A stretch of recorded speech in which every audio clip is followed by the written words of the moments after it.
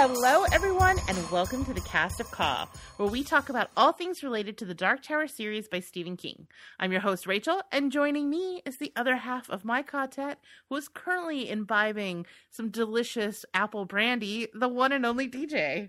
Well, that apple brandy is mixed with a hot tea blend of peach tea. So I am basically drinking liquid peach cobbler. It is a delicious cold weather beverage. Although I say cold, then it's like 45 here. So not horrible.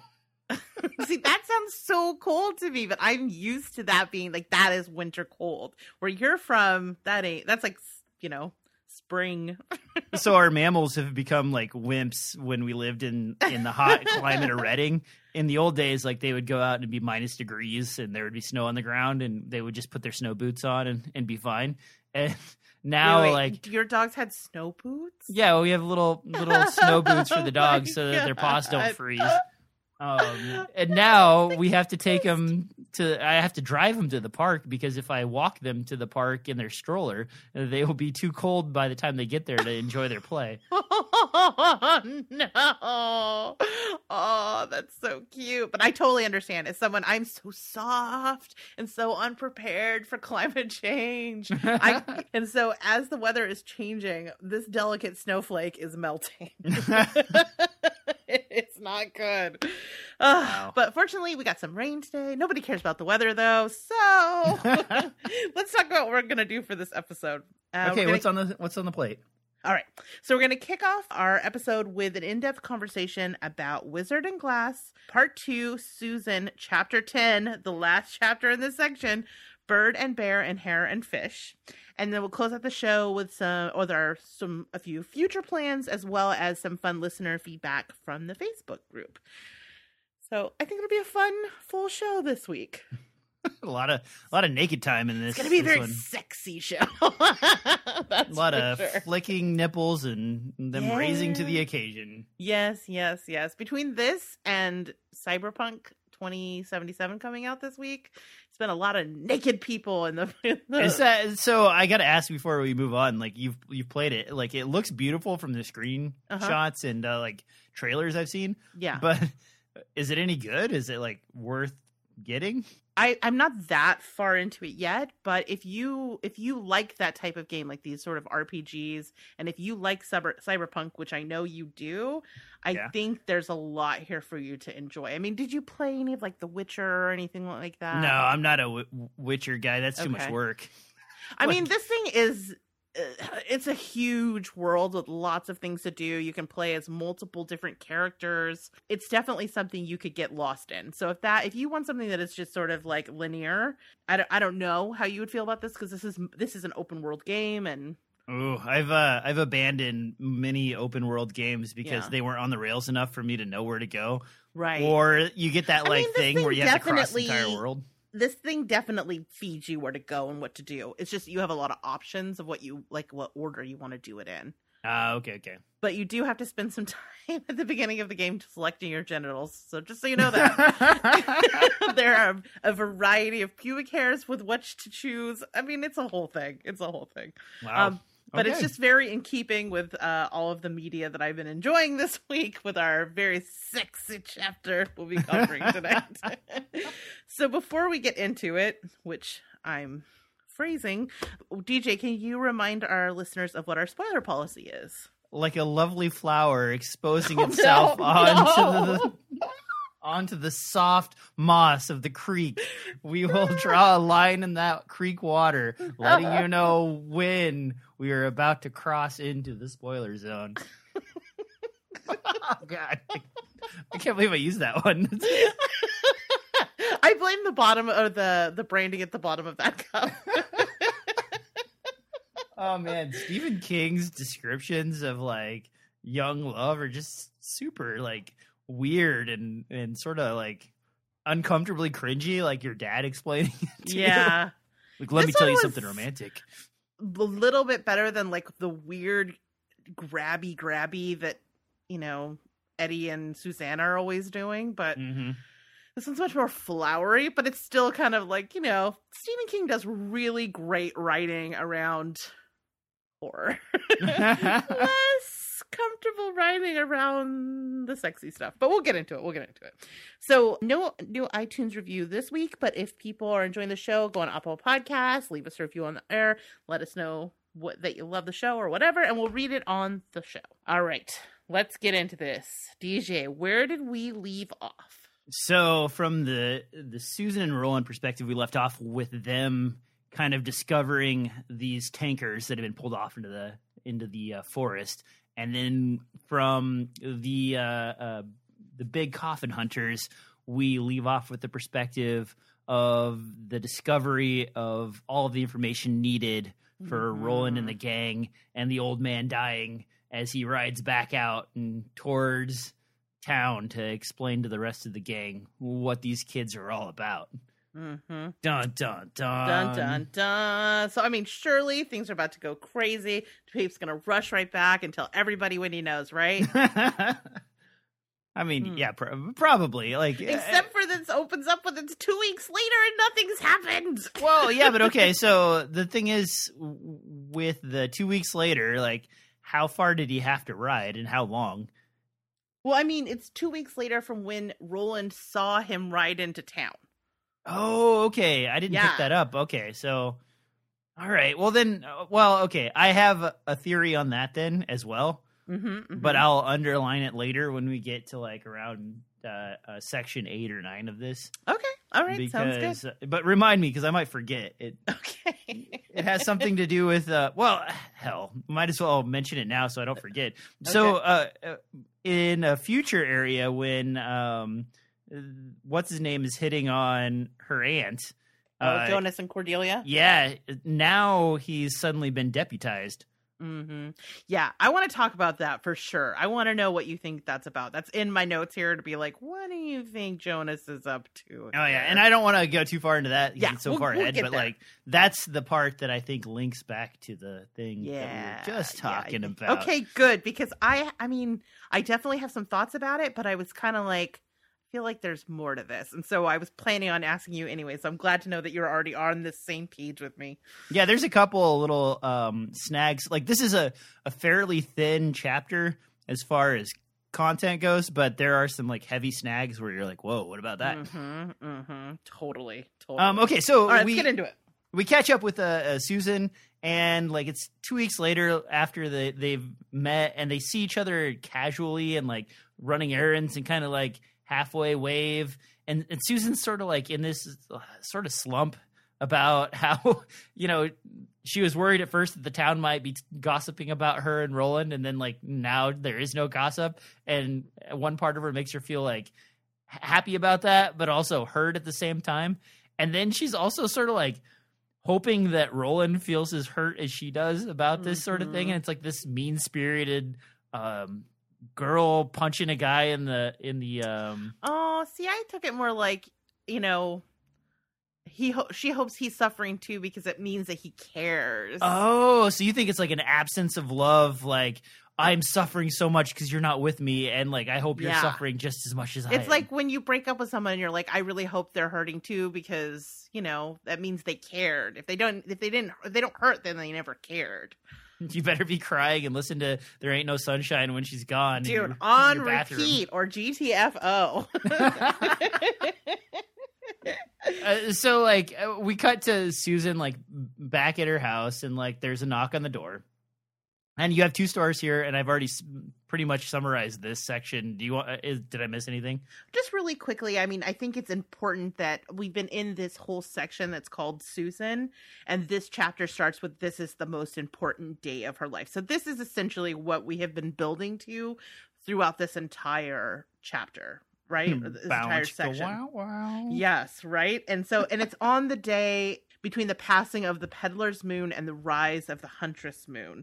And she describes it as, or it's described as the day that Ka finally came and blew her away, house and barn and all, which, first of all, our first wind metaphor of the section. It's also very Wizard of Oz, which is like, we've been talking a lot about Romeo and Juliet, but Wizard of Oz also has a pretty big reference point in this with all the stuff that's happening, particularly in present day with Roland and Eddie and Susanna.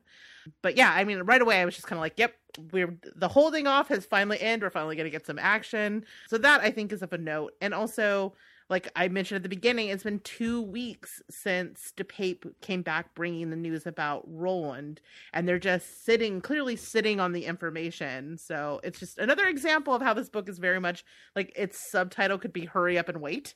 There's always like all the, oh, here we are. Oh, no, wait, hold. That's so moving on, there's a knock at the door, and it's Maria, and apparently Maria's like this sort of like exaggerative, over enthusiastic, like flamboyant girl that has special, like kind of silly things. Like she likes people to call her mom instead of, no, she calls Susan mom. She calls Susan mom. I'm sorry. And so like she's basically like tells a dramatic story about how she could be sent away because the dress was damaged and so on. And like, you need to come with me right away. Mm-hmm. And it turns out to be like kind of an overblown story. Yeah. The dress itself is not one of the more important dresses. It's like an easy to fix problem. There's a couple of holes in it and like a little damaged section. And for some reason it was blamed on, maybe an animal getting in, but when they start talking, it turns out the room smelled like dog farts, and they believe that a dog got into the room actually and chewed on it. And then Maria kind of has this like, just between you and me thing that the other maids often come up here and eat their food and forget to close the door and leave their crumbs all over the place. Yeah. And it's like, it's a little like scandal that's not really a scandal, but like the type of almost gab you would get from like senior citizens, elderly ladies. Old Mabel over there, she never picks up her newspaper until it's all soaking wet. Did you see that? It's like that sort of thing. It feels kind of fun. That's interesting because it made me think of like they're giggling about the dog farts. Reminded me that I feel like so much of what we're getting with Susan is this very serious, heavy stuff, and her laughing with Maria about the dog farts is a reminder of like she is ultimately just like a teenager, and she's having these. We're seeing her interact with another teenager, and it's kind of cute and funny, but also at the same time, what is about to happen is like even more creepy because it sort of juxtaposes this like sort of useful silliness with major creepazoid action. Yeah, fair enough. I mean, okay. So like when we cut from this scene to the next scene, which I'll just do now anyway, Susan's not laughing. No. And so like you kind of, it's sort of this like movie thing they do. You've seen like shots of this where it's like, here's a happy time. And then like, now I'm depressed and it's raining and you're at the window. So Susan's back at her house and she is not happy. She's got like a flush face. Cordelia sees her through the window and it reminds her of her father. And when he was in high distress, he would go pale and have kind of like a rosy cheeks and his hair would flail in a certain manner that was easily spottable. And Susan has the same look. And Aunt Cord kind of has this internal like freak out for a second that like this may cost her chances to get her money and get this girl. Like, I believe the term she uses is, I can't wait till I'm seeing the back of you. Yes. Ugh. Which it's super harsh. Cordelia sees these obvious signs of distress in her niece, and all she can think about at this point is like whether or not the deal has been messed up. She's instantly worried and instantly furious at the thought of it. There's no moment where she like takes any pause to have any sympathy for her. Like you said, she just wants her gone and for the deal to be done. Yeah. And so Cordelia like kind of has like this flash of emotions, and then she sort of buries it all. And Susan comes into the house, and Cordelia starts to like ask her kind of leading questions, and she wants to know basically like, did you already give up your virginity to him? What's going on here? And she's like, well, no, yes, no, and then like she sort of like throws this tantrum, and like the internal dialogue from Susan is like, I want to fly at her and claw her eyes out. Same, Susan, same. Aunt Cordelia like gets her to spill the beans basically, and she's like, his, crackling hands grabbed my breast, and his like old gross beard, his billy goat chin was up against me. And then this is where we find out, like, I didn't realize that Aunt Cord was a virgin. Oh yeah, she's a spinster. But yeah. I mean, if you're a spinster, does that make you a virgin as well? No, but I think it is the crux of a lot of the resentment that is between them, is that she's like this dried up old spinster that nobody wants to bang, versus Susan, who is this beautiful young in her prime or coming into her prime kind of object of desire. Yeah. Mm-hmm. I wasn't quite picking that up, but I did pick up the point where like her aunt's like, you like to throw this at me all the time. I've had my flings once or twice, and so and so put his hard parts up against my back more than once, and up against my front side too. Mm-hmm. You're like, okay, I guess that's sort of the same Aunt Cord, and like, it's nothing. Dry humping's just a thing that happens. There's no shame in it, And Susan like is pissed and basically storms off, and then she rides off into the distance. There are a handful of things I think we definitely need to touch on here. Like, I totally get the desire not to go into detail about the grody dry humping that occurs in this scene, but there are a couple things we gotta kind of, I think, get back into it. I'm not gonna go into all the blow by blow, as it were, but one thing, stepping back even slightly further, is when we hear about the story about the dog. The maids use this room to like go have snacks because it's the coolest part of the house, and then sometimes they forget and the crumbs are there to tempt them and tempt the dog, and the dog got in, and the dog did what a dog does. It took what it wanted, and then when it was unsatisfied, it ended up also tearing up the dress. And I think, it's a funny story because it ends with dog farts, and who doesn't love a story about dog farts? But I also think that there is a similarity here, a parallel here to what essentially ends up happening in the room with Susan, right? So she goes in, she's left on her own, and someone leaves the door open, and he manages to come in and find the source of his temptation. Well, okay, so, and this is my bad. I should have explained this whole scene instead of just brushing past it. So she gets down there, the lady tells her to undress, then leaves, then he comes in. Yeah. And the pretense to the story is that the dog got in there. Well, how did the dog get in there? Well, they blame the maids, but really, I think it was Thorin purposefully leaving the door ajar and probably leading his dog in there, and then leaving the opportunity, because like, that's interesting. I hadn't gone there. So there's three things actually in this section, and it's my bad for going so fast. First, when she gets down to that room, Stephen King specifically notes that it's by the tower. And so you can see the tower out the window. So I don't know what tower is. I mean, not the tower. But like, they mentioned the tower. So like, that's foreshadowing right there. Mm-hmm. Like a dark tower shadowing over you as you're in this room. And then she, in her internal dialogue, is like, oh, she shouldn't have to do anything really to this dress. It's like minor fixes. And the lady's like, no, take it all off. All your clothes off now. And like, so that's the next setup. And then the lady that has her take her clothes off already knows that Susan sort of like daydreams, so she can not pay attention. You think the seamstress was in on this? Yes, I do. Oh, and then she's like, oh, I got to go get some stuff. And leaves, and then Thorin comes in, and like she's dreaming about Roland, and like he reaches up and touches her bits, and like rubs up against her backside for a little while. And the thing is like, so the description of Thorin in this position and doing this is like a bucket with a hole in it that will never get filled.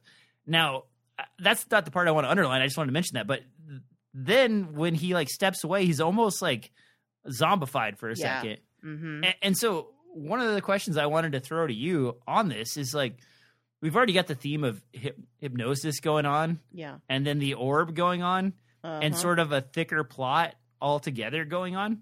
And then we have his wife who actually loved him, which means at some point they were good together. Do you think it's possible that maybe his lust for Susan is like programmed by somebody in order to play a good game of castles? I don't know. Is that going too deep? I think that look of or is that just shock from like doing something horrible that you know is wrong, and then I think the the sort of key here is that Cordelia has the same look when Susan gives her the message, right? Or tells her the story. And I think what you're sensing with him is like basically a total lack of empathy for her. He's completely checked out. He's so focused on like his she's own an needs. object only and not a person. Yes, exactly. Well, that would make more sense. You're able to do terrible things and still feel like you're the good guy. You know what I mean? Like that's kind of a reoccurring theme in these books, right? Is how people with good intentions or who believe themselves to be in the right are doing bad things. And I think one of the ways you do that is sort of to disassociate. And I think that's how Cordelia is managing to feel justified in how she's treating Susan here. It's how she's able to see herself as the victim in this scenario. That's one of the things that really gets driven home in these sections when she tells these stories to Susan, rather than having any empathy for her or recognizing as a 16-year-old this might be really terrifying.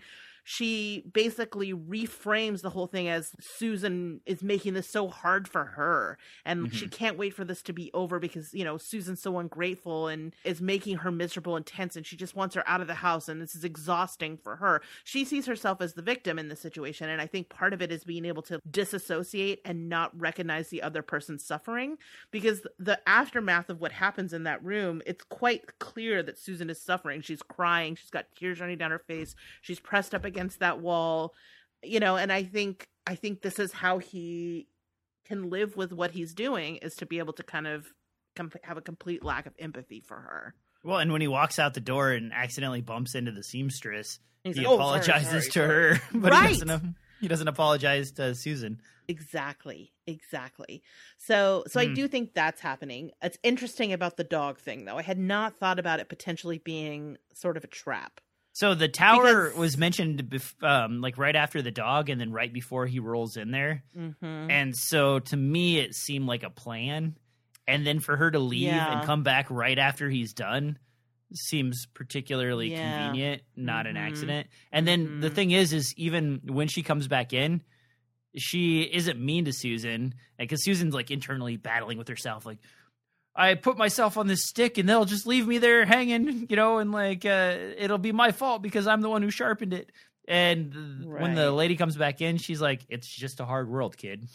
Right. And like to say that means that like she's completely aware of what was going on. Interesting. I had such a totally different interpretation, but I mean, the whole thing about the dog getting in is definitely speaking to my conspiratorial turn of mind. I took that conversation she had with her because Susan's sort of having this internal dialogue of, like you said, no one's going to have any sympathy for me. They're going to say it's my fault. No one's going to help me. Feeling really helpless, which I think speaks to a very real world experience of experiencing sexual assault. And also it speaks to like the way that the society works around gender politics in Hambry. And so to me, what I kind of got was the seamstress was kind of like, you know, life is hard. Like, you're gonna have to deal with this, which is like not a non-judgmental way. It acknowledges that she's actually suffering. So that's, but I don't know. It had never occurred to me that she would be in on it. So now I have to kind of like. Well, she works for him. Totally. Yeah. And like the reason for bringing her out was way oversold at the door. Mm-hmm. And so it feels like it's like a three-part conspiracy. Like Mary goes and gets her and then, you know, sends her downstairs, and then that seamstress like purposefully leaves, and then he rolls in and he's the source of the damage to the thing to begin with. Mm-hmm. Yeah. And then we should talk about the actual assault that takes place. We don't need to go into detail, but I just think that Stephen King really wants you to sympathize with Susan's suffering here and makes it just about as horrifying as you possibly can imagine. We've all known he's going to be, it would be gross to have sex with him and his like grody old cracking bones and whatnot. But to see the way that he's described, he basically transforms in this moment. He speaks differently. He looks like a ghoul, like over her shoulder. And he kind of gains a weird accent and like Yeah. Like all the sort of pretense of the elite properness that he has as mayor is stripped away in this moment, and you just see the greed and monstrousness of him. And it exposes like any pretense around the idea of he just wants to have a child.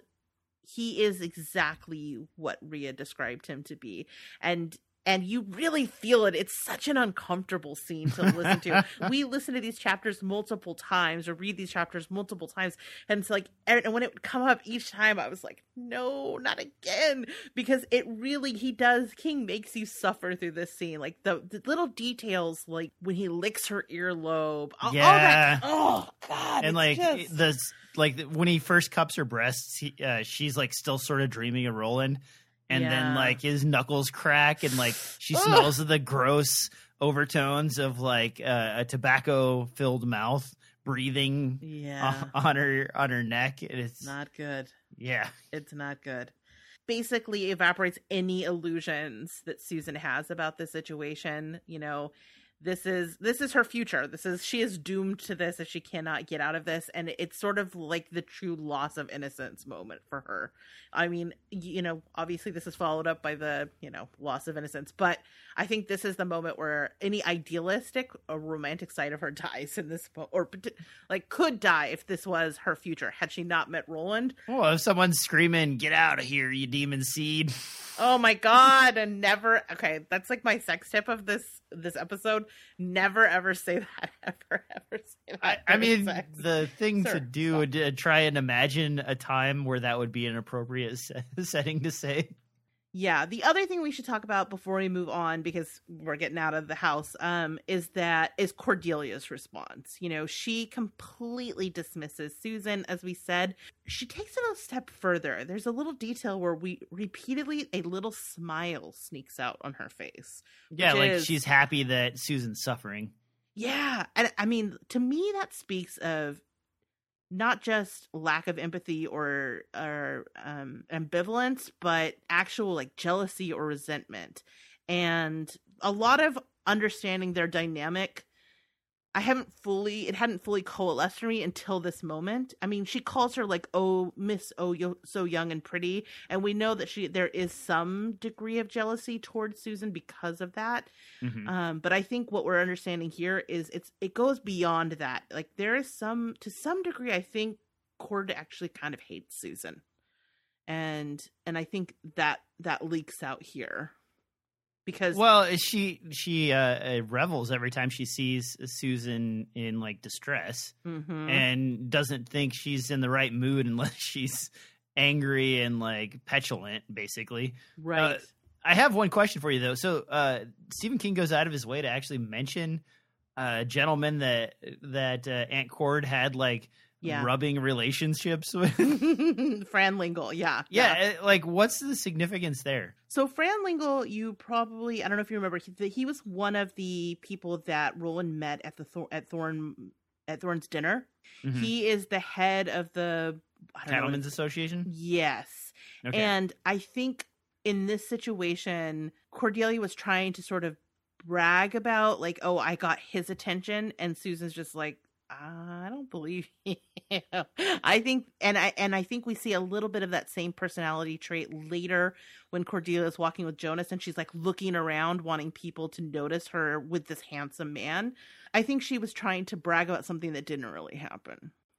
Well, she would have loved to be in a position where she fell in love with somebody. And like Susan, even during their interactions, like is screaming inside. They're like, "I love someone. How could you do this to me?" I know. And you're thinking, "Oh man, melodramatic much, man. Kid. Jeez, get out of here. You don't know nothing about heartbreak, kid." All right.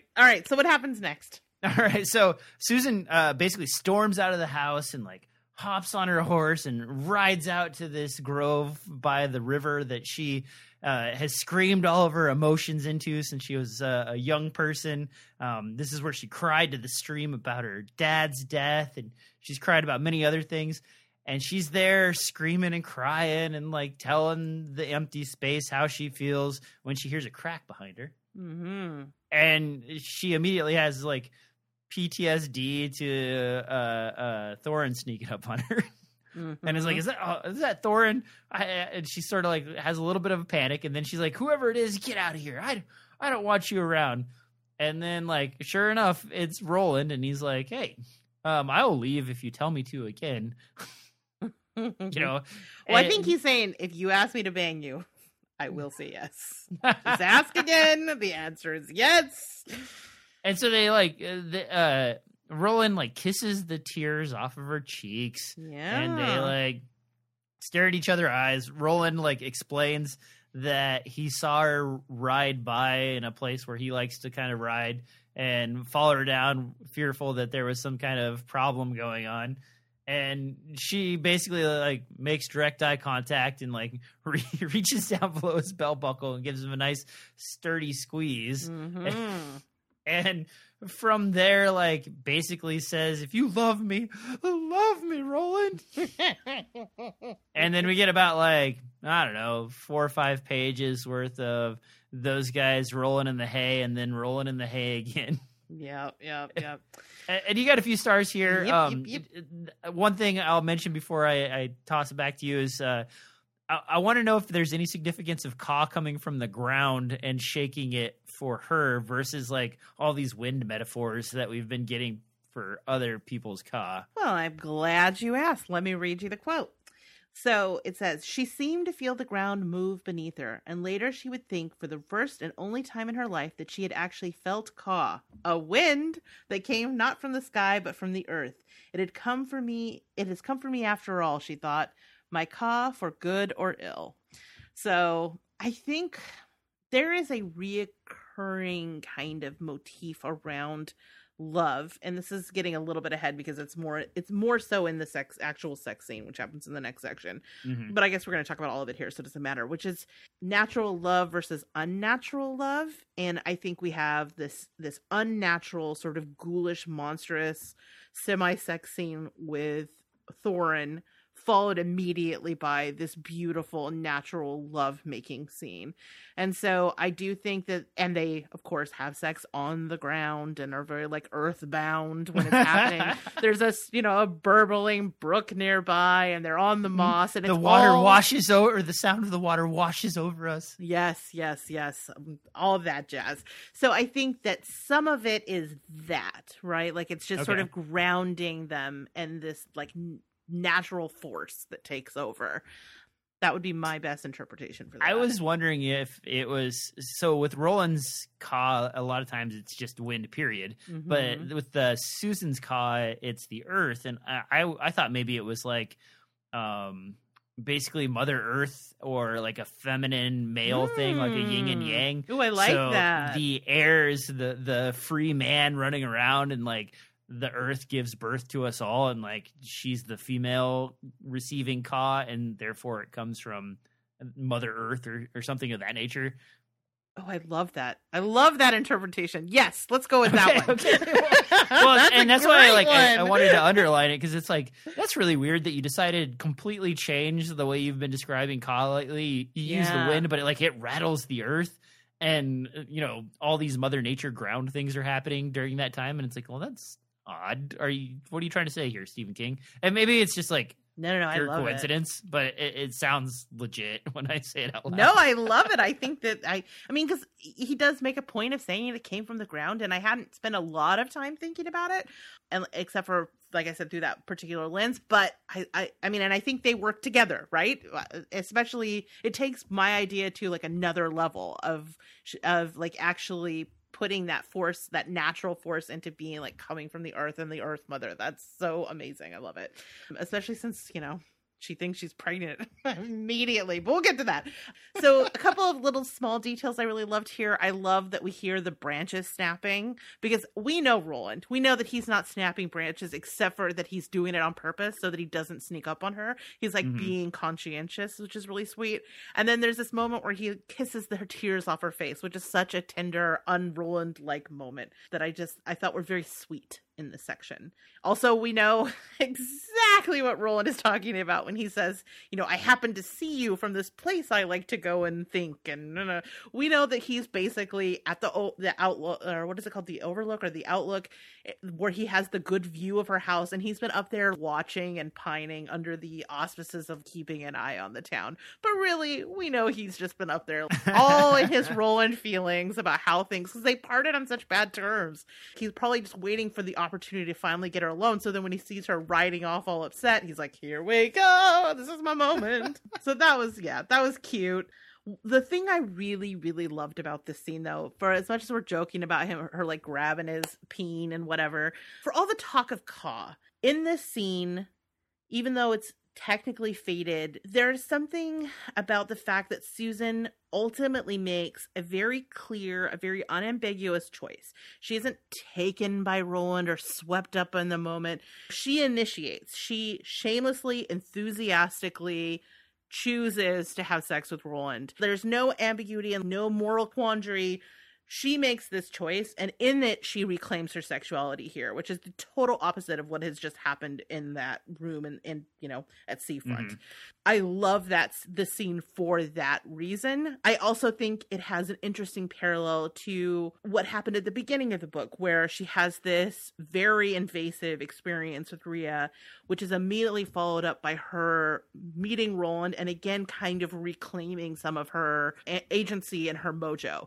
And this is definitely a more extreme version of that, but I do feel like it shows again, sort of, as much as they're star-crossed lovers or whatever, a la Romeo and Juliet, there is something like very beautiful and natural about their connection. And it's so nice when this entire book has basically been about Susan having all of her agency robbed for her, when she finally does make this decision that is so totally and obviously her choice. And then she makes it again. And again. And again. Get it, girl.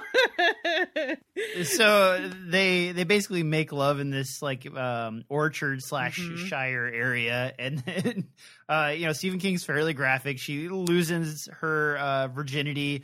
There's a splash of blood on the ground, so on and so forth. And then as soon as they're done, she's basically like, what if you put a baby in me? Not a big one for small talker girls. And it's like, wait, what? And like Roland's like, hey, if I put a baby in you, that's cool, girl. I got you. And she's like, oh, I love you even more. Yeah. And Roland kind of has this weird, it's a combination flashback. And one of it is like to his mother and like how excited he would be to tell his parents that he was continuing the Eld line. Mm-hmm. But then the other is a kind of more grotesque flashback to his mother and her situation in that room with her face and so on. And it's like it's a double-sided coin. Like one's super dark and also the other one's like, oh, look at you. You're a little guy wanting to tell your parents about things. Yeah. It's a strange juxtaposition. And then as they're talking, like Roland's like, I will, take care of you for as much as I can for the rest of our lives. And like, you don't have to go back to Thorin. You don't have to go to his bed. We'll figure something out. Yeah. And like foreshadow. Right. Right. And then she's so enthusiastic that Roland like took all of this in stride and basically reinitiates another round of lovemaking. And then they're back at it again. Yeah. Yeah. So I know we joke about Stephen King's sex scenes, but I think this is one of the better ones because there is something very sweet about it. It's very flowery, and to be honest, I'm very they breathe each other's breaths. And yeah. I'm personally very, very over the comparison of vaginas to flowers. Please stop. Please. However, in this case, I do think it kind of works thematically because, what is the other thing that Roland becomes obsessed with? The rose. Exactly. That has the field of flowers around it. So, it's just sort of one of those examples of sort of thematically history rhyming. So I'm going to give him a pass on this one. The other thing, though, and we didn't talk about this, how this section here after they have sex closes, which is with the phrase, so were they joined, and so were they doomed, which is, we have this beautiful love scene followed by like, damn. I think if there's any question about how serious you should take what is being said here is the fact that, I don't know if you realize this because I know we both do audiobook, but I also read along in the chapter. I read an ebook along with it. And this whole section begins with paragraph break. So it's all basically being told almost through the perspective or couched in Ka. So it takes on sort of the emphasis of a prophecy, essentially. Oh, okay. I didn't realize that. I read them when I was a kid, but I'm not going to carry around like 12 books now, and I don't have a Kindle. Yeah, of course not. I mean, but so I mean, I just think that's a very ominous kind of thing, and kind of sad, following all this like beautiful connection and like them finally going there. And then after, obviously, like I was joking, Susan is not a big on the small talk. She's like, I could be pregnant. I need you to take care of me. I'm not banging this old dude anymore. Like, it is pretty full on right away afterwards. I couldn't help but wonder, you know, like, obviously we know this is a Romeo and Juliet story, so like his ability to keep these promises are probably fairly limited. But even if they weren't, if this wasn't a Romeo and Juliet story, I kind of wondered, like, how likely is it that Roland would be able to keep these promises? You know, I believe he would try, but I'm not so convinced that he would be able to.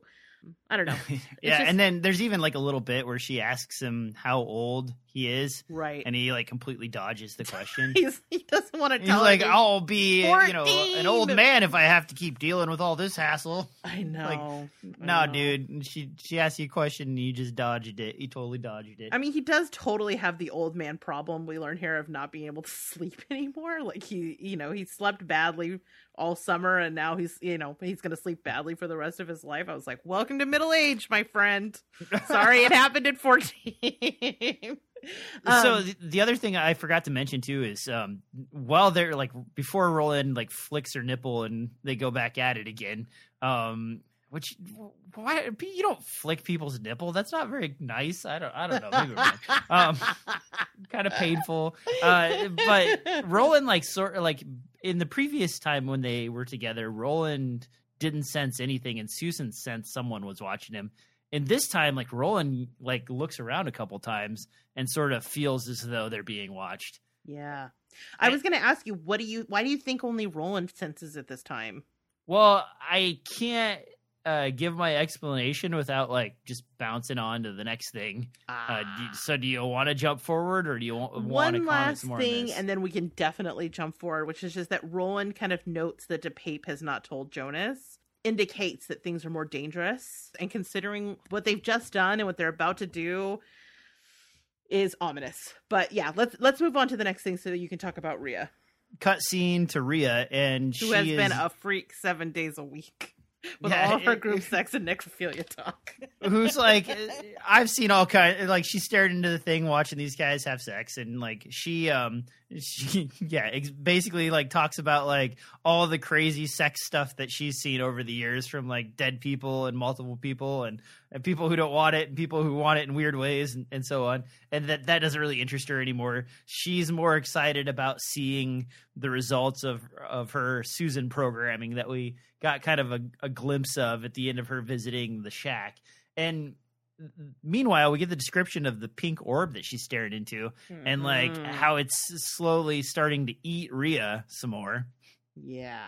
And so the reason I wanted to wait and mention that, mention what I think about what's going on with Roland feeling it and her not. So my theory is that Susan had cast out the pink orb from viewing her. And so the pink orb basically can't view it from her perspective anymore and is now viewing it from Roland's perspective. Wait, what? Okay, so in no. Okay, I can explain this maybe a little bit better. So basically, when they're in the oil field, Susan tells Rhea to be gone, and the orb just shuts off. Right. So at the time, like, Rhea was basically using her energy to watch Susan from Susan's perspective, right? Okay.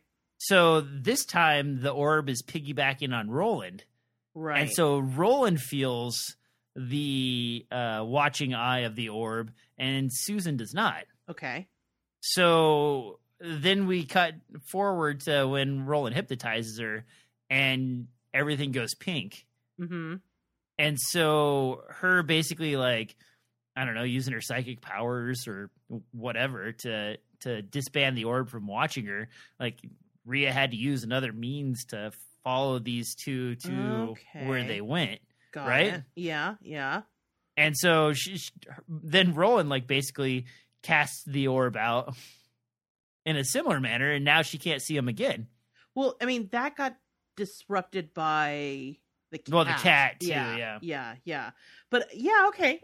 I don't know. Maybe I'm wrong. No. I mean, honestly, I don't know the answer. So your answer's as good as any, as far as I'm concerned. I would be curious to see what listeners think. You know, I'm less confident than I am my normal theories. After I got that explained, I'm like, you know what? It's a little weird that, like, Roland would be the orb, like, be followed by the orb. But then, like, why does he sense it and she doesn't? And why does the sensing change? Because Roland has already been written as a character that's less sensitive to this sort of thing. Right. Which comes back to my fundamental curiosity about how the orb works itself. And I wondered, so it made me think a little bit about the Thinny. I'm getting ahead of myself in my notes too, so here we go. Oh, no problem. So it made me think a little bit about the Thinny and how the Thinny there is different than the one, presumably, than the one that modern day Roland is cruising around in, right? Mm-hmm. That one seemed to have agency. It seemed to have a will of its own. It seemed to have some desires or agenda of its own. Okay.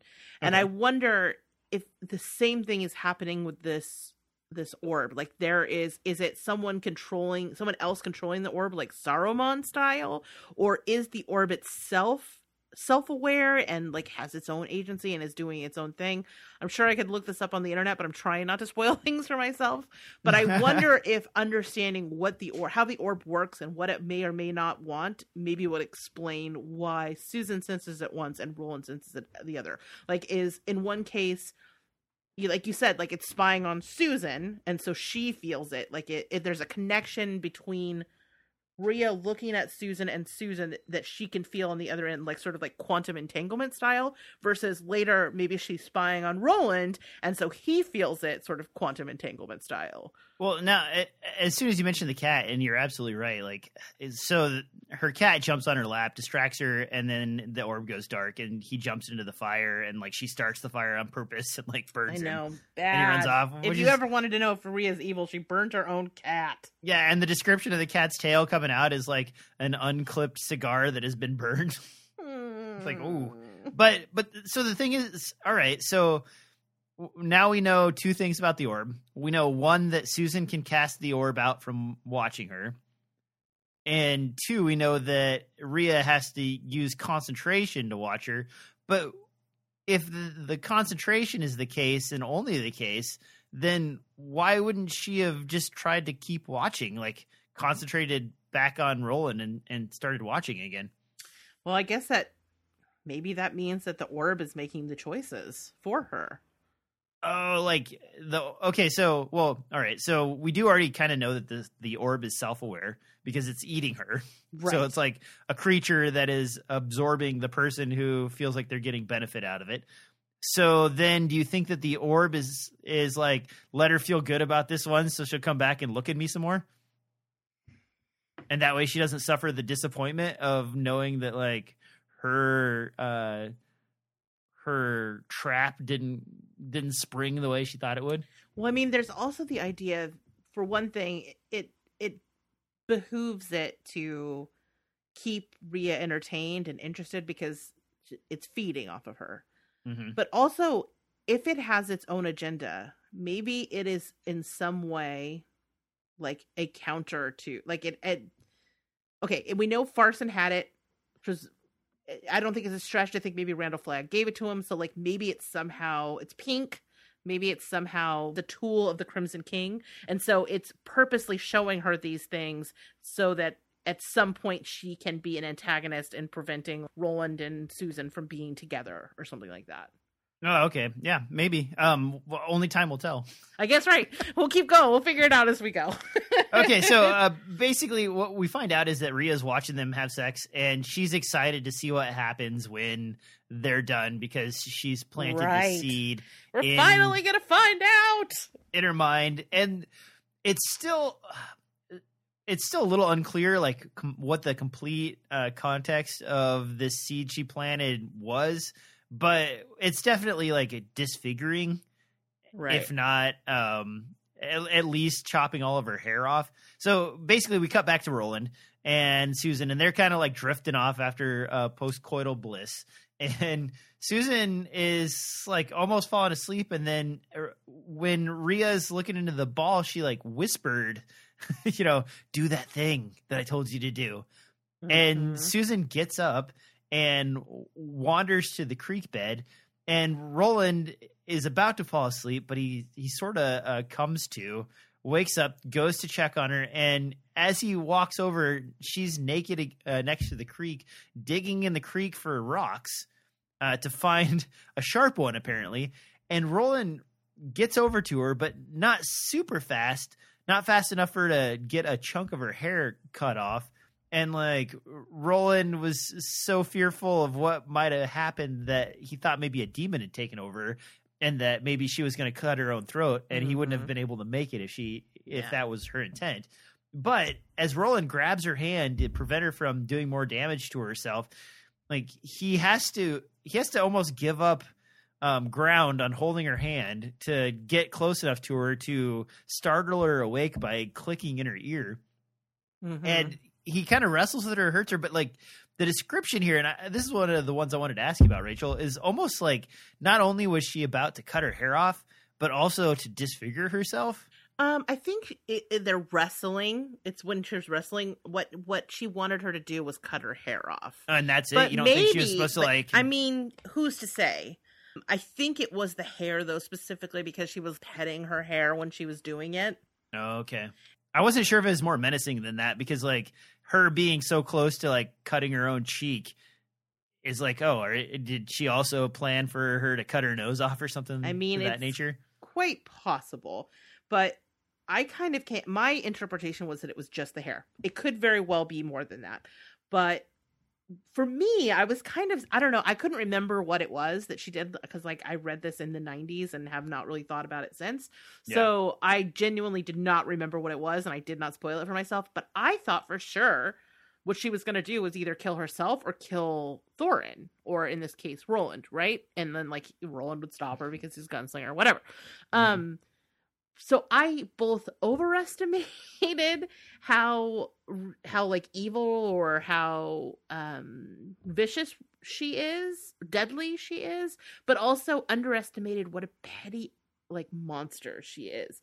She, this isn't just violence. It's slyer, it's nastier, it's cruelty for cruelty's sake. She wants to punish Susan by humiliating her and essentially giving her a scarlet letter, right, in the form of having her hair cut off. And she also kind of wants to stick it to Thorin too by ruining his pretty thing, right? Yeah. And so like it tells you one thing that Stephen King does really, really well is that he just allows you to get the worldview of a character. Like with Rhea, whenever we're getting her internal dialogue, we learn her worldview, the way that she views things, and it allows us to sort of extrapolate and fill out who that character is. It's like a perfect example of showing, not telling, right? Mm-hmm. And so one of the things we know about her nasty worldview is that she sees Susan as only having her sole value is in her beauty and like her as someone who's sexually desirable, right? And so she is totally offended and resentful, and her feelings are hurt by Susan's rejection when she was being a creep in her hut. And so she wants to cut her down. She wants to cut her down to nothing. And so to her the like things she could do to do that, to diminish her in the completely, is to humiliate her and cut her hair off and to rob her of some of the beauty that is her value. And I don't know, like it's just so petty and so ugly, and in some ways makes her even more nasty and despicable than if she was just like, well, then I'm just going to have you kill yourself. Well, so, okay, then from the perspective, do you think if, like, Susan was less attractive, that Rhea would be less upset or mean to her? And is it more of a, like, same with, like, almost a mirror of Aunt Cord? I mean, in that they're, like, basically pissed off that they didn't get the same lot when they were younger? I think that Rhea is a hateful little toad. And nothing is, she hates everyone. There's literally no one except for the Thinny that she doesn't hate. She throw her own cat into a freaking fireplace. She is a monster. I think Cord would be bothered by her, like she would lose her usefulness, and she would also probably secretly be happy that Susan was robbed of her beauty. I think she would enjoy it a little bit. But that's my conjecture. Obviously, that's not. Yeah, I don't know. Yeah, I don't know. For a second, I was trying to draw a line between those two. Yeah, but I don't know if it's there or not. It's kind of. I mean, feel like it the is. line is that they both totally resent Susan's beauty. That's the line between them. They both totally resent her beauty and her desirability.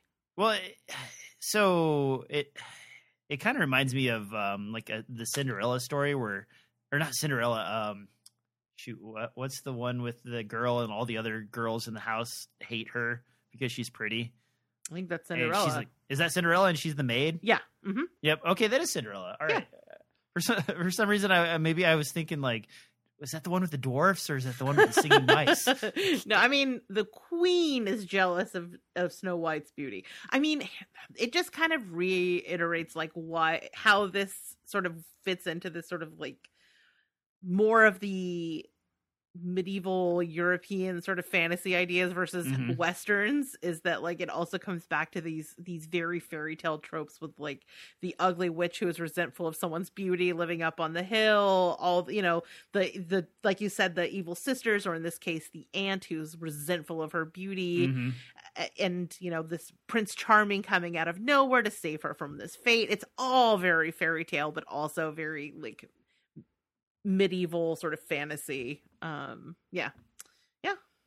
Okay, so we cut back to Roland and Susan. They're both naked on the beach. He's wrestled this rock out of her hand and woken her up from her sort of trancey trance, and she's shocked, startled when she comes to, and it's like, Roland, they hurt me.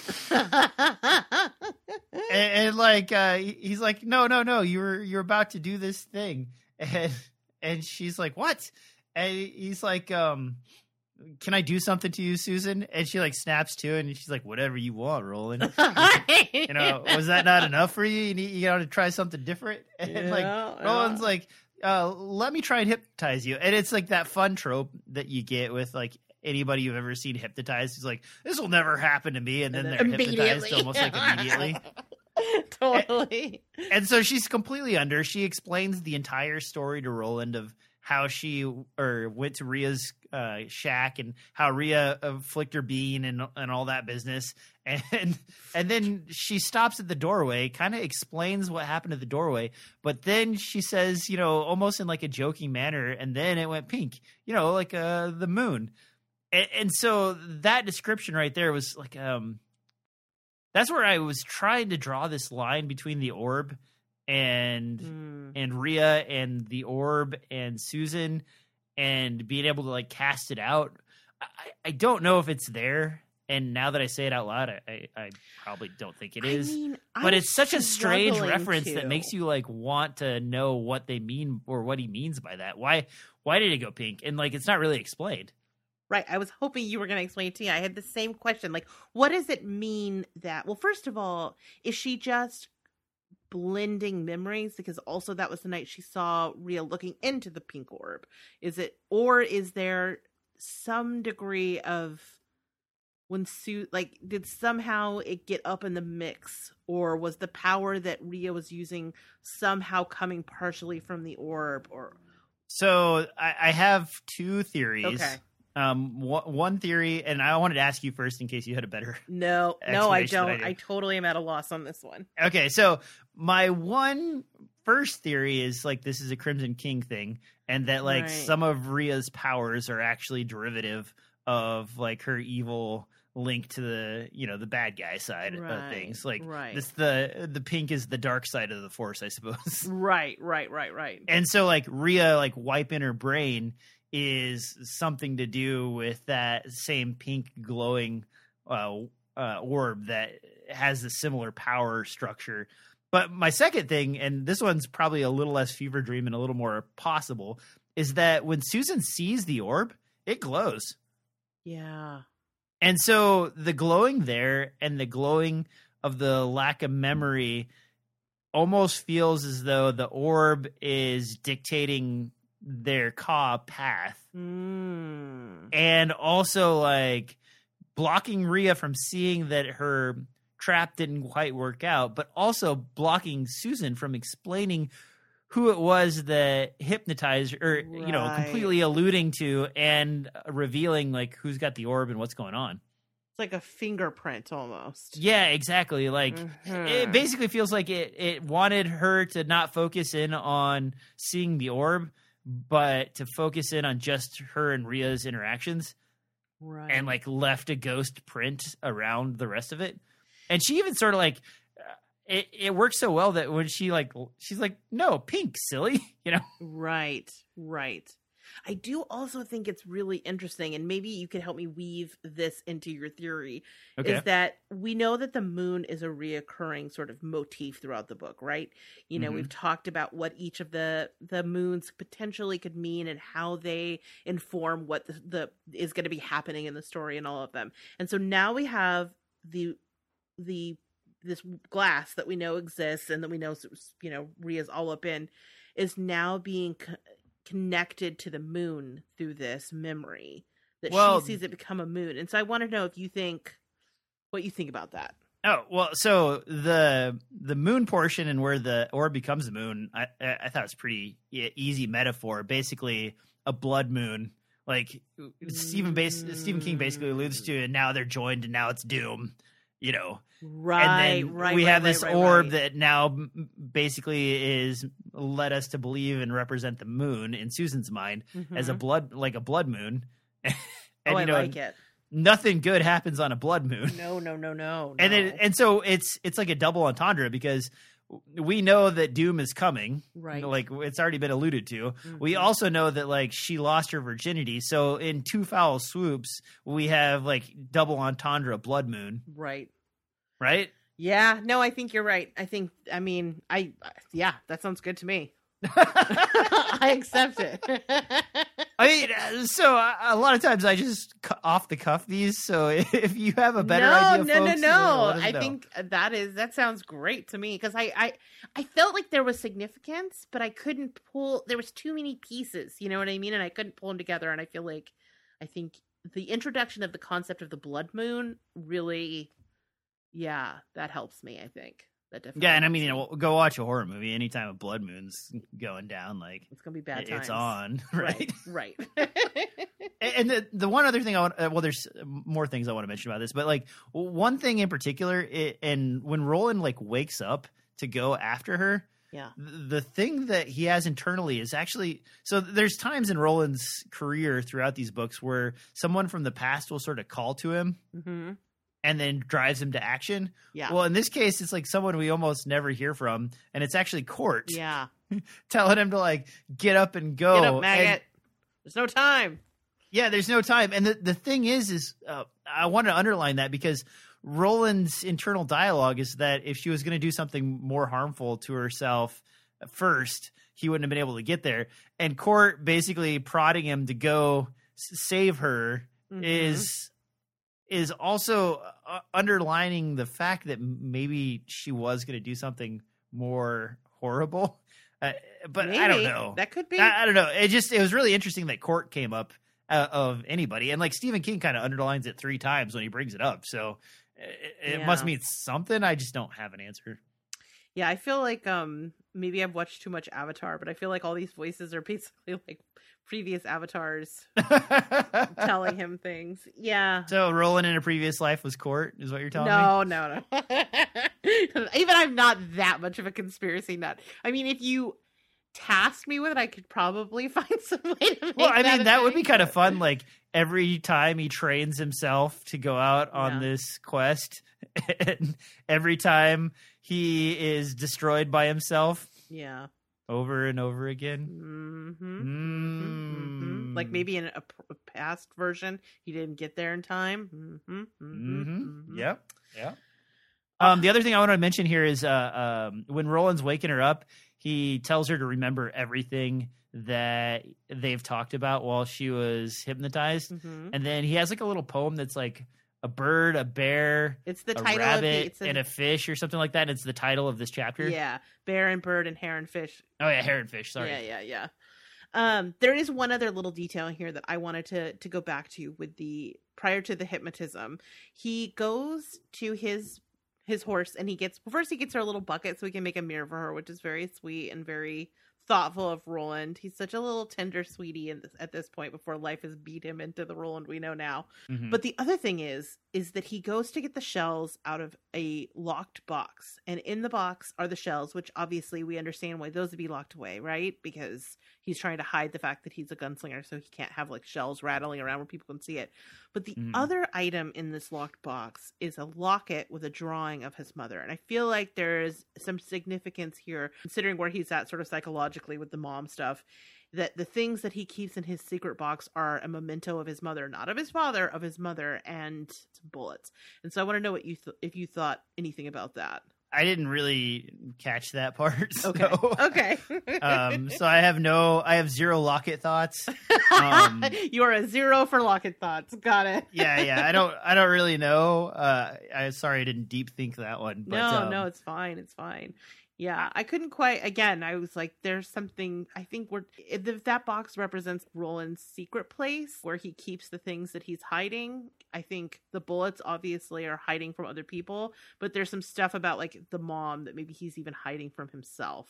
Well, throughout this chapter, he thinks about his mom while cross thinking about Susan multiple times, which, I mean, maybe this is just a Freud thing. Yeah, I mean, yes, it's very Freudian. Yes. But also, maybe he sees or a little bit of his mom and Susan in this like trapped in a bad situation, lady. You know what I'm saying? Yeah. Definitely. I don't know, but and maybe that's why Stephen King would focus on his mom. But like, she's a point of contention for him and something that will haunt him the rest of his life. Yeah, I guess these are the two women that will haunt him. Carrying forever, her locket around, like knowing the fact that she was cheating on his dad, but also knowing that she was doing it in order to save him, is like a tragedy and I mean, maybe not a blessing, but it's a Greek tragedy type of thing, right? Right. Yeah, I mean, these are the two women that have like left him traumatized, right? We opened the book with him like fainting at the thought of Susan, getting the vapors, and he hears the thinning and thinking of Susan. And then, but at this point, this is the woman who's like causing the most trauma. There's some weird mother stuff here. I don't know how I feel about now that we're digging into this. So Susan finds that little poem so sweet when she wakes up that she decides to hop on Roland next to the stream again. And they have another roll in the sand. Yes. Roland the sand. Oh my God. And then Stephen King politely tells us exactly 20 minutes later. Yeah. They're both dressed and he's helping her onto her horse. And they're discussing methods for communication and that she should be watchful. Yeah. Susan tells him that there's a loose brick in this little area where he could hide a note for her. And Roland says that Shimi could provide some information back and forth between the two as well. So they have a few methods sorted out. But he knows that it's going to be a stressful future as Jonas and the gang are basically watching everything that they're up to, and they need to figure out when to make their move. And so then Susan kind of rides off in the opposite direction, and we are left with like an ominous feeling of danger and the future being doom. Mm-hmm. And you got a couple stars here, so yeah, they're just sort of passing notes like kids, despite the fact that the stakes that they're up against are very grown up, and the fact that Roland even admits to himself that eventually, no matter how careful they are, they're going to slip up, because the big coffin hunters are watching them and are onto them, and he doesn't even know about Cord at this point, right? Their every move is being watched, and yet here he is willing to risk it anyway. As clever as she tells him he is, he's being very dumb here, and he is clearly struck dumb by love. The Roland of now would never put himself in this kind of situation. Yeah, where he knowingly is taking these risks. So as much as he knows the stakes, I don't think he truly understands the impact of the stakes. The other detail, obviously, is that they're going to pass each other notes underneath a red rock. Oh, yeah, there you go. So that's just a little detail, but I'm just like... Blood Moon, Red Rock. Yep. All right, final section. So then we jump back to town, and Aunt Cordelia is wandering through, picking up a package at some local merchant, and lo and behold, Jonas rolls up, and she's all hot and bothered. And like as she's seeing him, does it for her, apparently. Her description is like I believe it's like a man that's shaped like a weapon, but carries himself like a blade. Carries himself like a blade, and so I don't know if this is fact or fiction, but because I often don't pay attention to the description of people in books. But I imagine Aunt Cord is like this thin, sort of spindly, pointy, birdish person. Yes. She's basically looks a bit like Susan, but is like much sharper and skinnier. Yeah, she's sort of like like what you would imagine sort of a spinster version of Susan would look like. And we know that because that is why Jonas specifically targeted her. He's like, my experience, women of this appearance are the person you want to like, who will have all the inside tea and can be manipulated. Yeah, and so she really finds the fact that he carries himself like a blade, which also sort of makes me feel like he's a sharp and pointy person as well. Oh, okay. So I guess where I was going with that, before I lost my train of thought, was that they're both like sharp edged and evil, and like they almost like sharpen each other. But I don't know, like that might be a stretch too. Regardless, she fancies him. She's hoping that like other people around town will see them together, and like it'll create a little frenzy of chat in the town about what they might be up to. Right. And he sort of like offers her to call him by a more leisure name as opposed to a more proper name. And she turns Eldred. him down, and he like faints distress at this and like plays a good game, and she's really into that, and he offers to carry her box all the way to the end of the corner before he has to go up the hill. And this is where we find out that he has a new task in town, and his new task is to assist the sheriff, as for some reason one of his deputies broke his leg climbing out of a boat. And the thing is Jonas, like, he basically makes a joke of it. It says, "Who does that?" And the question hangs for a second, and it's like, or maybe you broke his leg. He totally broke his leg, right? Yeah. Okay. I thought that was like apparent, but I wanted to throw it past you. I think it speaks to Jonas's canniness and his ability to play castles that he turns it into this joke, and they kind of laugh about it and like, oh, that deputy's such a dumbass, you know? But we know the real Jonas, and we're like, you broke that dude's leg.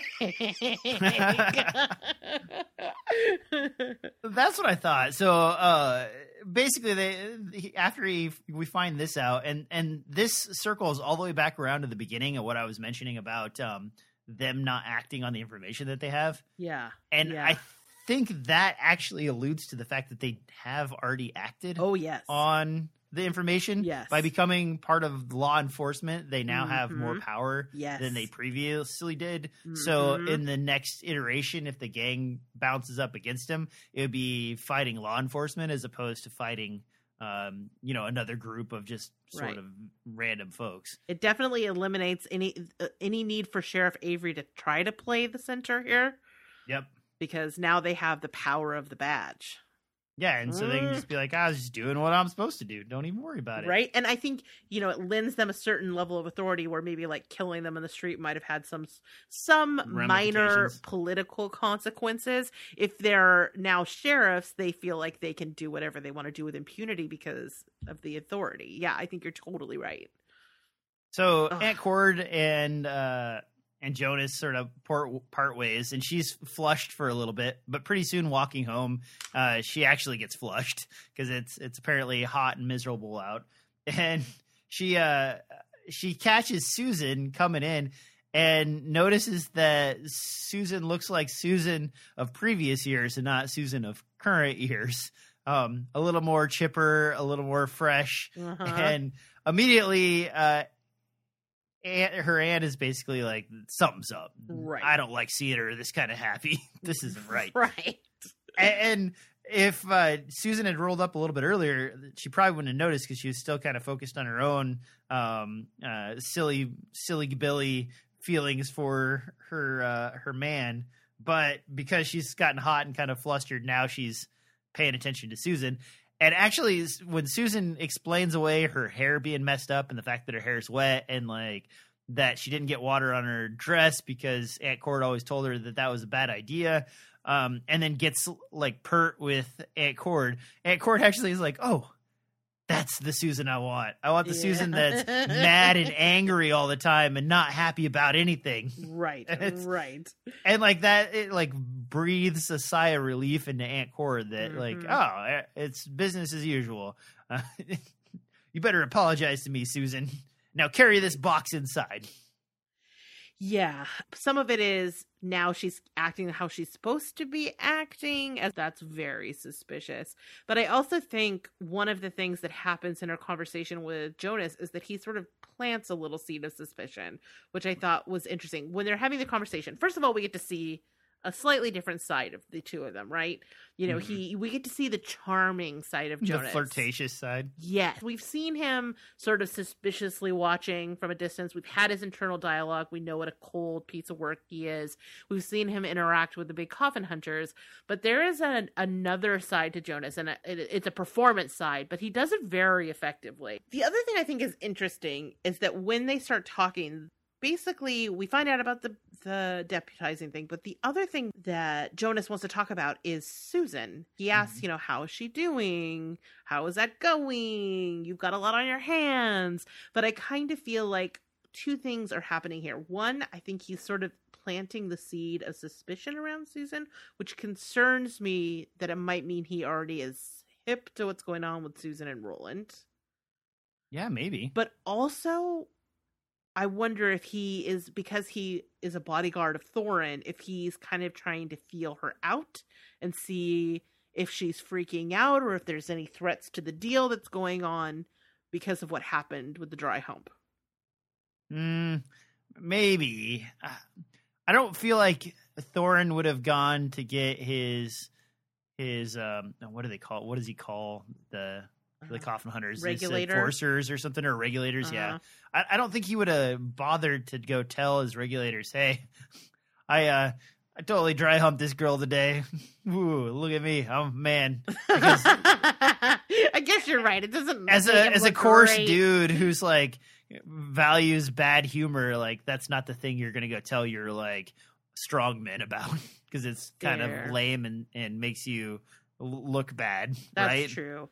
Okay, so then that makes me more worried. Well, whatever the case is, it works because Susan comes away from this conversation Cord comes away from this very suspicious. Does she? So I guess what I picked up was like she was too busy worrying about him and the look of town to really be super worried about Susan. In fact, like that's I thought why Stephen King almost underlined the fact that she was so caught up in that moment with him that if Susan would have showed up a little bit earlier, she wouldn't even noticed anything at all.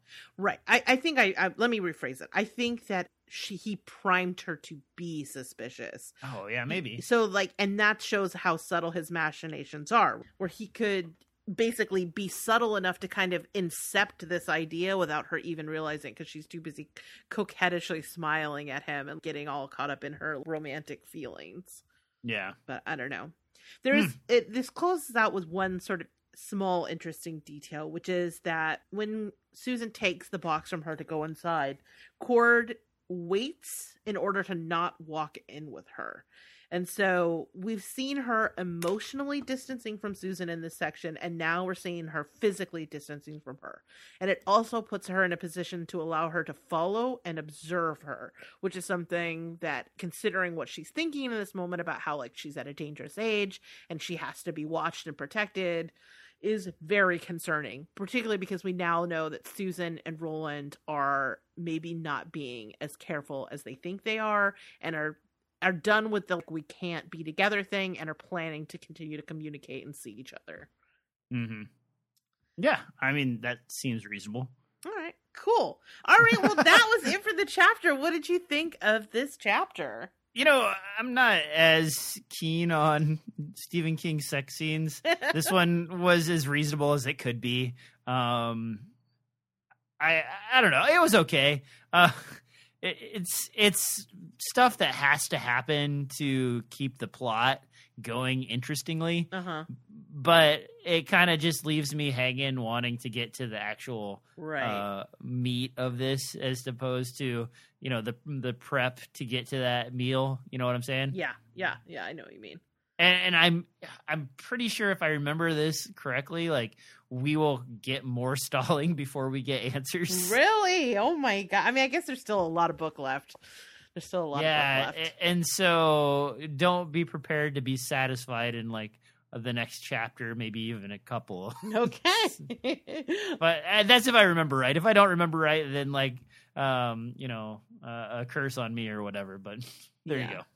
Yeah, I think I like this chapter a little more than you did. Which is fine. I mean, it's not my favorite for sure. My favorite is still definitely the showdown at the Traveler's Rest. Mm-hmm. But I did think, we've been building and will they, won't they for so long.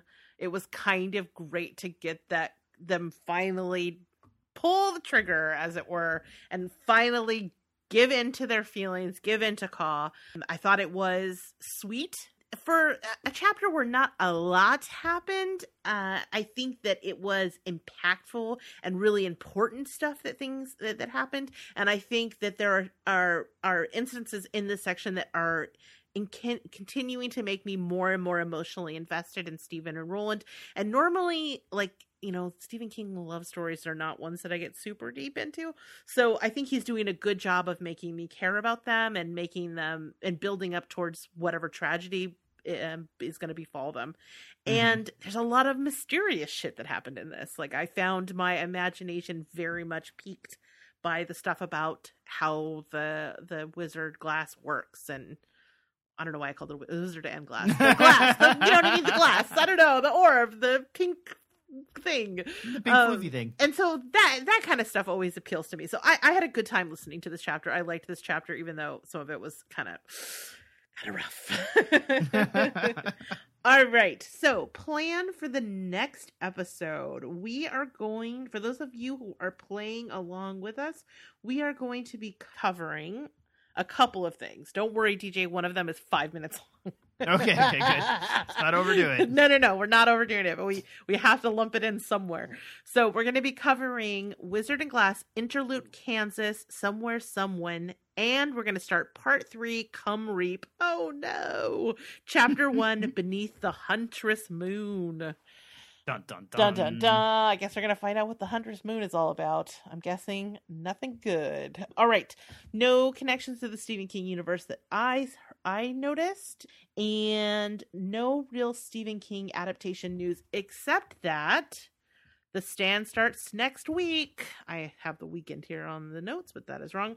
It starts on the 17th. So on the next episode, we will be covering the first episode of the Stand miniseries.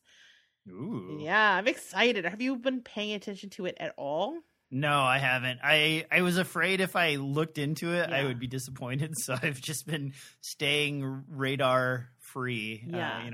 No forward advance look. So do you want to know something interesting about it that is not a spoiler per Sure, se? lay it on me. The end of the world happens? And yes. Oh my God. I thought you said you weren't looking into it.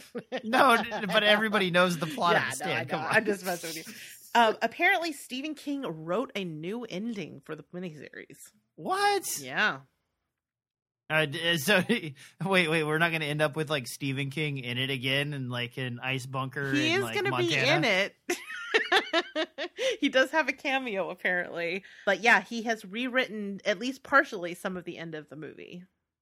I don't care what anybody says. The original miniseries from the 90s was actually quite enjoyable. Oh, I agree. All right. So The Stand will definitely be covering the first episode. I'm really looking forward to it. We'll see how it stands up to the original. Stands up. Okay, quickly, we do have some listener feedback this episode. So we got an email. Let me pull that up really quickly. All right, so this email came from John May, who I believe this is the first time we've heard from him. So he said, I wanted to say thank you for planting the seed about the talisman. Yay! I'm always trying to get everybody to read that book because I love it so much. I did it to you, DJ. Yeah, and I need to go get the second one and actually go through it too. Yeah, definitely, because that one has much more direct. Like, I feel like it spiritually connects. The talisman spiritually connects to the Dark Tower, but Black House actually directly connects to Dark Tower. So you should definitely. Okay. I mean, we may. Who knows? Maybe we'll cover it on the podcast. So he said, I stopped listening to the Dark Tower series for a bit to listen to the Talisman and Black House. I own Black House, but I have yet to read it. But I'm going to listen instead. The reason I mention this is an earlier podcast. One of the listeners, or you, Rachel, were talking about twinners from the Talisman, thinking that Jake is. Oh, okay. I remember what this letter was about. So let me just pause for a second because this is a spoiler. There are spoilers in this email. So spoilers specifically for this book. So if you are spoiler adverse, if this is your first time reading the books, dip out. We'll see you in a couple of weeks when we review the next chapter. But this one has a pretty big spoiler in it. So this is your chance to exit. This, as DJ would say, is where the bloodline red is. splashes on the moss. Okay. All right. So the reason I mentioned this is in an earlier podcast, you were talking about twinners from the Talisman, thinking that Jake was Jack's twinner. I've been thinking about this since then, and this is where we get into the spoiler zone. I think, here we go, and this is blowing my mind. I think that the baby that Roland and Susan were going to have was Jake's twinner, and that is why Roland has such a connection to Jake from the beginning. I also think instinctively Roland knows this, and why he felt so guilt-ridden about Jake dying for a decision that Roland made. Right, once when he chose not to save Susan, and once when he let Jake fall. Thoughts? I mean, that's a really good theory. And that would also explain why Roland and Jake have shared minds, because they're shared lineage. Mm-hmm. And so not just... So remember when I waxed and complained about how those two together's like psychic disturbance was a little stupid? Yeah. If you add the fact that they're father-son, that changes things immensely and makes it like way more dramatic. Yeah. So I like what he's saying there too. Is it legit? I don't know if it's canon, dude, but it sounds awesome. I like what you're putting down there. Yeah. I mean, it makes sense. Obviously I don't know, like you said, it's not canon, but it makes a lot of things make a lot of sense. And one of the things that we talk a lot about with Roland or with Jake is this comparison of the two father figures. There is Elmer, who is everything Roland is not, and Roland, who is much more of a true father to Jake in all the ways that really matter. And if sort of this is sort of Ka and its cyclical nature and all of that, bringing that child back into his life, I think that makes perfect sense. It's totally in keeping thematically. It's totally in keeping sort of mythologically. Yeah, I like it. I am a full Jake is unborn child Twitter conspiracy theory truther now. Yeah. Oh, that was a good one. Thank you, John, so much for that letter. That was a fun one. See, this is the content that I am here for, folks. Give me all your conspiracies. I love it. I never get tired of them. All right. So speaking of conspiracies and me being a nut, I posted a question to the Facebook group. Originally, it was for the last episode, but because of my tardiness, we needed to save it for this one. But we got some really fun answers. I'll let you, DJ, decide if you want to be put on the spot on this one or not. But okay, so here is where it came from. So originally, this, like I said, it was for the previous episode where we had them walking through the oil field and they again and again saw names of companies like Exxon and Citgo that we recognize as being part of, our world, our level of the tower, right? Mm-hmm. And so I thought it would be fun, sort of as a thought experiment more than anything, to try to think of things that are quote unquote proof of Midworld that have bled into our world. So like, what are weird and anachronistic things that we see that don't make sense, but if you put them in the context, if they were just from a different level of the tower, specifically Midworld, they would make sense. So it's just kind of fun, just a fun question. So did you come up with anything? I did actually. Oh, okay. What is it? I was kind of daydreaming about this. And so if you ever go to Washington, D.C. and go to the monument there, I forget which one it is, but it's the big tower that the obelisk hangs over the obelisk. Yeah. And then like you start thinking about other cities and there's obelisks everywhere. Mm-hmm. Like Portland has an obelisk. Mm-hmm. Lincoln, the capital, is a giant obelisk. Like you go to France and like there's obelisks all over Paris. You go to like these Greek areas and they've got just like an obelisk out in the middle of a area where the boats land. Like what the hell is that about? Yeah. Oh, I like it. Yeah. And so like if you want to go crazy town, it's like, well, I don't know if those are representations of the tower or if we're really just like Egypt crazy, but man, what the heck are all those obelisks about? And they're like a useless structure too, because it's not like you can climb up and look out the window or do anything of value with them. They just like stand prostate in front of you and like drop a shadow around stuff. So let me piggyback off your conspiracy theory because I love it. So okay. Do you remember the night of the mayor's party? There's a moment where Susan is off in a separate room after when Cord's yelling at her about, what are you looking at that boy for? She sees a tapestry that is of Arthur Eld.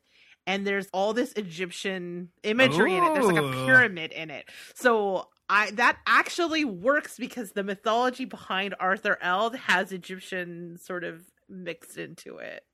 Oh, that's man! I actually knocked it out of the park by accident. Yeah, you so did. There you go. Nice one. Okay, cool. So my first thing I was going to say, just like when I was being lazy, I was like, Aardwolf. Aardwolves are proof of Midworld because they are clearly Billy Bumblers. If you look up an Aardwolf. What animal? An Aardwolf. I don't know what an Aardwolf is. It's a Billy Bumbler, I'm telling you. Okay, so let me show you. Does he look a lot like Jar Jar Binks? Oh my god, no! Oh my god, I can't. That has lived rent free in my head ever since the first time you said it. Okay, I'm putting it in our chat here. A link to the picture. So that was my first thing, and then ooh, that's a weird looking guy, right? All right, sure, fair enough. He looks otherworldly, right? And he's got the stripes and the the only thing he doesn't have is the golden eyes, but everything else is it's a Billy Bumbler. Yeah, that's like Duckbill Platypus level of weird. Yeah, it's so cute. I'm super into it. Okay, so I have another one, but I'll get to it after I go through the listener ones because it came as a result of something that a listener said. So, okay. Let me pull that up. Okay. So the first person that chimed in was Craig, who said, I don't want to do this. I don't want to get super political, But there is a certain someone with off-color skin and weird hair that's like a low man in a bad flesh suit. I mean, where is the lie? The other one he suggested was the Bermuda Triangle is definitely a thinny. Maybe. I mean, think about it. Like all the planes that go into it and disappear. All the eels that go there to breed, apparently. It is a thinny.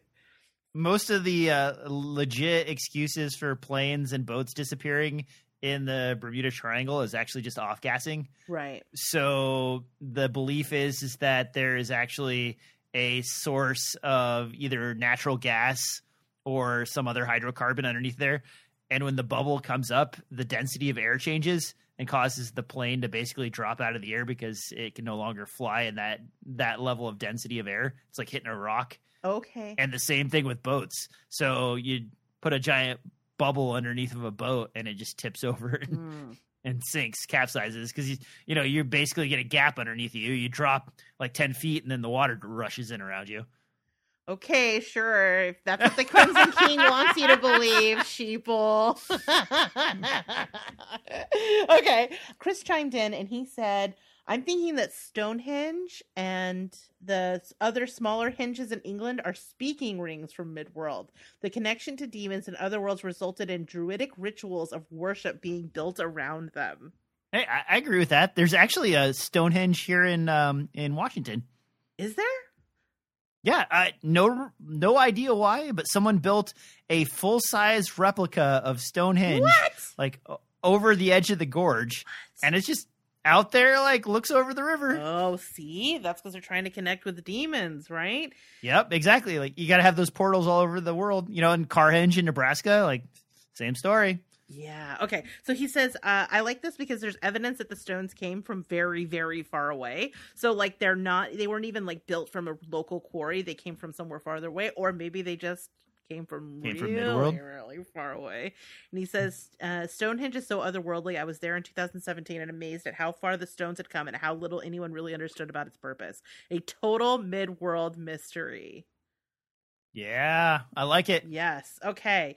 All right. And then Tim chimed in and he said, I would not be surprised at all if Black 13 is really under the 9/11 World Trade Center wreckage. And that's why it feels like we're in Bizarro World now. The wrong timelines crisscross with one another at some point. Ooh. Huh. Ooh, that's dark. Okay. So this is the comment that made me come up with my other one, which is, do you remember when President Trump took his very first trip after becoming president? He went to Saudi Arabia and there were those pictures of him with his hands on that orb. Yeah. I think that is one of the wizard's glasses, or I don't know if they're called wizard's. I keep calling them one of the wizard's glasses. One of Merlin's rainbow, right? I think that's one of Merlin's rainbow. Yeah. I mean, that's very interesting. And then that would like roll back into the skin suit business, Yes, yeah. And then finally, Chris chimed in again, and he said, I would also think it would be fun if the monoliths that are mysteriously appearing are doors to Midworld. Because they keep appearing and disappearing. There's apparently a new one showed up in Vegas recently, but there was the one in Romania, there was the one, and obviously the one in Utah, and I feel like there was another one that I'm not remembering. But yeah. I sort of like lost the thread of that with the whole like religious group tears it down, like people party in its spot and all the other things. And then the memes where it's just wild. It is a wild time to be alive. it's just like, well, I don't even know what's going on with the monolith anymore. It's just gotten out of control. Right. One last one. This one comes from John, who coincidentally was our buddy from the email. He says, this was found in 2017 and he included a picture of an underground, I don't know, they're like posts coming out of the ground, sort of in a circle, and they're covered with sea stuff like barnacles and whatnot. Okay. And it says, researchers have found a rock carving of a mastodon at the underwater Stonehenge of Lake Michigan. So I guess there's an underwater Stonehenge in Lake Michigan, which is new information for me. And he says, I'm thinking this is a circle ring. So, yeah, I mean, it's kind of interesting to think that like all the demons that we've encountered in the book have all been above water, but what if there's some like underwater spooky demon action? Well, I mean, that goes with the Arthur sort of mythology of like the lady in the lake and throwing the right. Yes, yes. It's probably where he put the sword, yo. Oh, and, I mean, an Excalibur is definitely something that gets name checked in the book. Yep, exactly. So that Michigan thing is where they're like, he's got Excalibur tucked away. All eyes on you, Michigan, not for the first time. Oh, God. Awesome. Oh, that was a really fun one. Thank you, everybody that contributed. It's always so fun to see what you guys come up with these things, and I really appreciate it. And for those of you who have not joined the group already, you should hop on over. We post these every other Monday-ish to be read on the show, and we would love to hear from you. If you want to get in touch, you can drop us a line at castofcaw@zombiegirls.com. You can, like I said, join the Facebook group, and if you're enjoying the show, please leave us a review on Apple Podcasts or whichever podcast app you're using to enjoy these dulcet tones. I guess that's just leaves where else can they find you on the internet, DJ, if they need some more of you in their lives? Because who the hell doesn't? I mean, there's not a lot of me on the internet these days. You can swing over to deadliner.com and check out our every other week podcast if you want. You can find me here. And occasionally, like, I will be hanging out on the Facebook page, posting. And I believe eventually we'll have like a Discord for this where people can find us wandering around. This is such a good segue, DJ. Yes. Okay. So we're going to go more into detail coming soon. Probably next week we'll break it all down. But we are very close to rolling out our Patreon, which will be happening in January. So stay tuned for more details on that, which, yes, will include a Discord. So if Facebook is not enough, if you want like really direct contact with us, we're going to have a Discord where Patreons can interact with us directly pretty much whenever. But that's just a part of all the exciting stuff we have planned, and we'll talk more about that on the next episode. Dun, dun. This is what we call in the biz a teaser. For the meantime, though, if you want more of me, you can find me on the Zombie Girls podcast. We just did our Christmas episode where we covered Better Watch Out and Dead End. Have you seen Dead End? I feel like Dead End would be a movie you would dig, Deej. I'll write it down and see if I've seen it. Fair enough. You can find me on the More Deadly podcast where we review horror films that are directed by women. You can find me on the Stream Queens where we review horror films that you can stream on the internet. And yeah, I think that's all of them. So plenty of opportunities to hear me share my opinions.